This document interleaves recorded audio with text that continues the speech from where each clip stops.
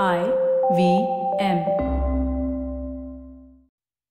You are listening to The Signal Daily.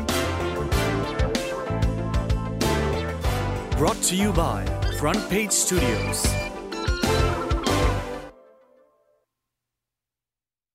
For all the music enthusiasts out there, we have some interesting updates for you. Primary Wave Music, or PWM, which is the name behind musical legends like Stevie Nicks, Bob Marley, and Prince, is gearing up to hit the Indian diaspora through its recent partnership with Desi music label Times Music. For anyone unfamiliar with PWM, they are a New York-based independent publisher of music that is also responsible for managing various talents like artists, producers, and songwriters. And according to the Wall Street Journal, through this deal, it is predicted that the valuation of this new joint venture will rise to $100 million. But what brings PWM to India? Well, currently, India is the 14th largest music market in the world and will make up about 80% of the country's revenue in 2022. And as per the International Federation of Phonographic Industry, revenue via recorded music grew by 48% to $319 million last year compared to the previous year. All that's there. But it seems both parties, be it Times Music or PWM, have this common ground where they are eyeing the international market.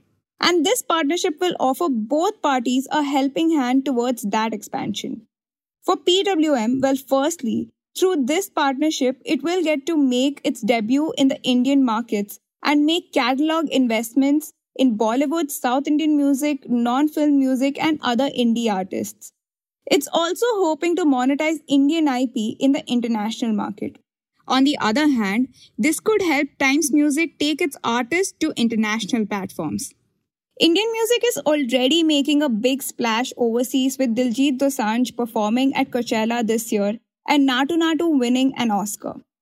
Now, as per the journal, PWM is also hoping to gain a foothold in India, which is a rapidly growing streaming market. In fact, Indian streaming amounts to a grand 19.1 hours per week as compared to the global average, that is 17.8 hours per week, as per the Mint report. That holds a lot of weight in terms of market share and reach.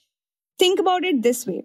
Some of the non-Bollywood artists who are amplifying their presence in the global market are emerging in the international scene partly because of streaming.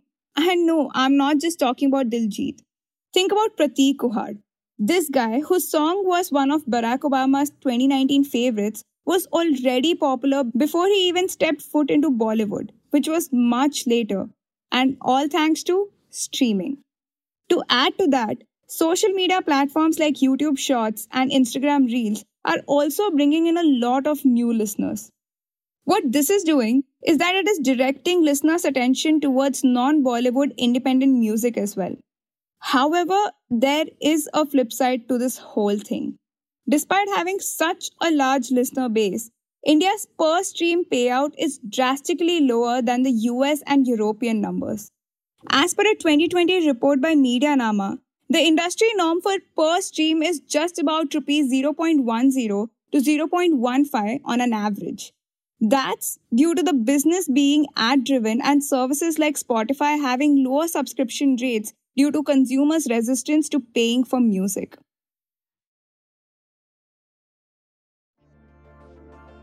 For the next few minutes, you're going to know a little more than you did yesterday from the world of technology, business, policy, and anything that leaves you with food for thought. Hello, I'm Manaswini, and this is the Deep Dive for 27th April 2023. In a country where everyone loves their tea, Starbucks has been making an effort to make a name for itself. And it looks like it is doing pretty well. Tata Starbucks, which is run by a partnership between Tata Group and Starbucks, made over rupees 1,000 crore in sales for the year 2022 and 23.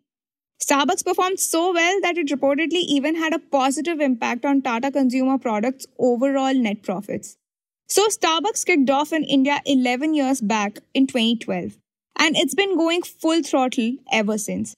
In fact, according to Tata Investors' presentation, in the previous fiscal year, the coffee giant managed to achieve its fastest ever store expansion by adding 71 stores to its portfolio. And as a result, the total number of Starbucks outlets in India has now reached a staggering 333, making it one of the most widespread coffee chains in the country. Besides, it's also making operational profits, which simply means profits before paying taxes and interest. Now, some feel that initially Starbucks wasn't nimble enough in its expansion strategies. So how did it plan its growth in India? To look into this question, we invited our very own Soumya Gupta in this episode. Soumya is a writer at The Signal and author of The Impression, which is one of our newsletters which primarily focus on the business of content. And she's also a resident expert on all things retail. Now, one thing Starbucks did in India initially is that they prioritized getting each individual store operationally profitable before scaling up rapidly. The coffee chains are very much a come and sit and spend time business, not as much a delivery business. This has always been the case right from the heydays of Cafe Coffee Day, which pioneered this business in India. What they did with the coffee shop is they made it a cool place to hang out. It is a place to take work meetings, to go on a date, to make an air-conditioned pit stop on your way around the city or on your way even on a highway. So Cafe Coffee Day was like a milestone or a landmark wherever you might be, where you know that the service will be the same, that you can grab a coffee and you can sit in a comfortable, clean and cool environment. This is very much unlike fast food chains like McDonald's and Burger King and others. They grow very much on the back of online deliveries. But coffee chains rely very heavily on ensuring that there are steady footfalls coming into the store. So that also means that getting profitable for a store is very hard in the coffee chain business. You need to open stores wherever you can see a catchment area. A catchment area is a place where target customer group is available commonly and will come to you. So, for example, if there's a Starbucks store near a metro station, then that they know their catchment area will be about 1 kilometer or 2 kilometers radius from that area because people are coming to that metro station and they'll want to sit and grab a coffee, etc. So you need to open a store at every catchment area. That such a place is also going to have very high rent. And in the food and beverage business, rent can really be a killer. That cost can end up being almost as up to a third of your total cost, 1/3 of your total cost. So you need to make sure that you optimize your rent very carefully. Then comes food cost and employee costs. Now Starbucks will need to make sure that all their cafes are manned by very well-trained baristas. And then food cost can also be very high, but obviously unlike with a fine dining chain of restaurants, a coffee chain is not going to have very high food costs. Most of their food is prepared in a central kitchen and then shipped to each store where it's reheated and then served. So that can be arranged a little bit, but rent and employee cost will be very high. So basically, as Soumya points out, Starbucks has cracked the code to profitability by carefully managing the costs of each store and making sure they generate profits.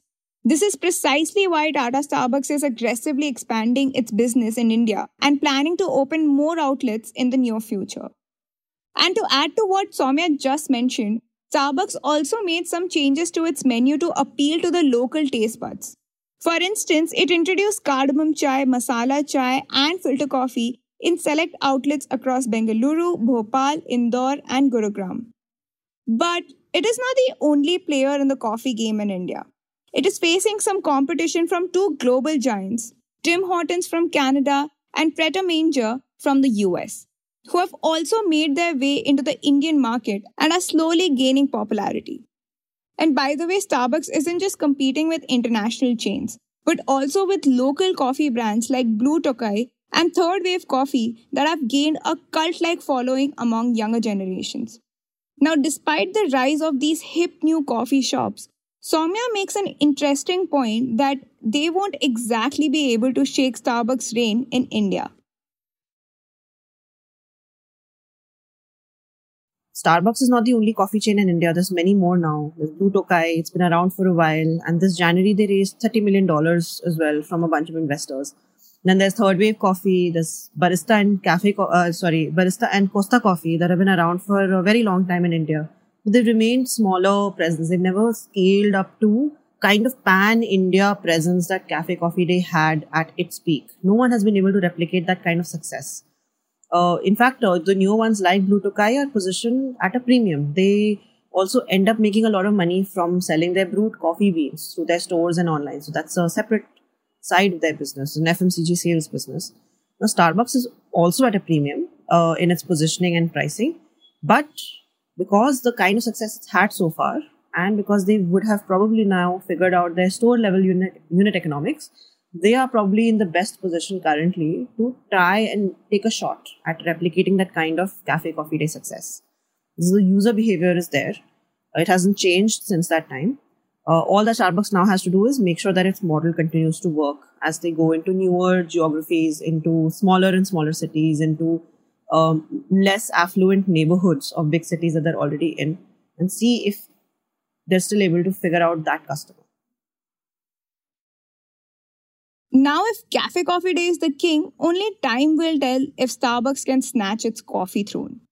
But all this got me thinking, in a country where tea is the go-to beverage, how is coffee performing in the market?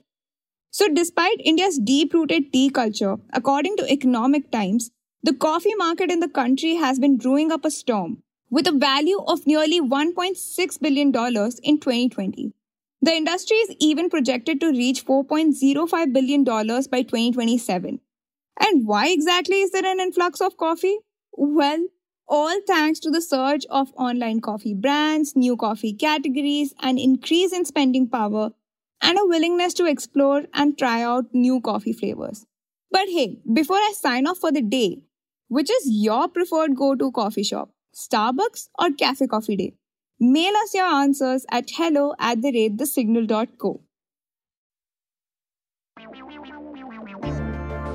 If you like listening to The Signal Daily, please show us some support. Rate and review us on Apple Podcasts and Spotify. We'd love to hear what you have to say about this podcast. So feel free to shoot an email at hello@thesignal.co. The Signal Daily is produced in association with IVM. The episode was written, researched and produced by Akshay and me, Manaswini, edited by Shorbury, mastered and mixed by Manas and Nirvan.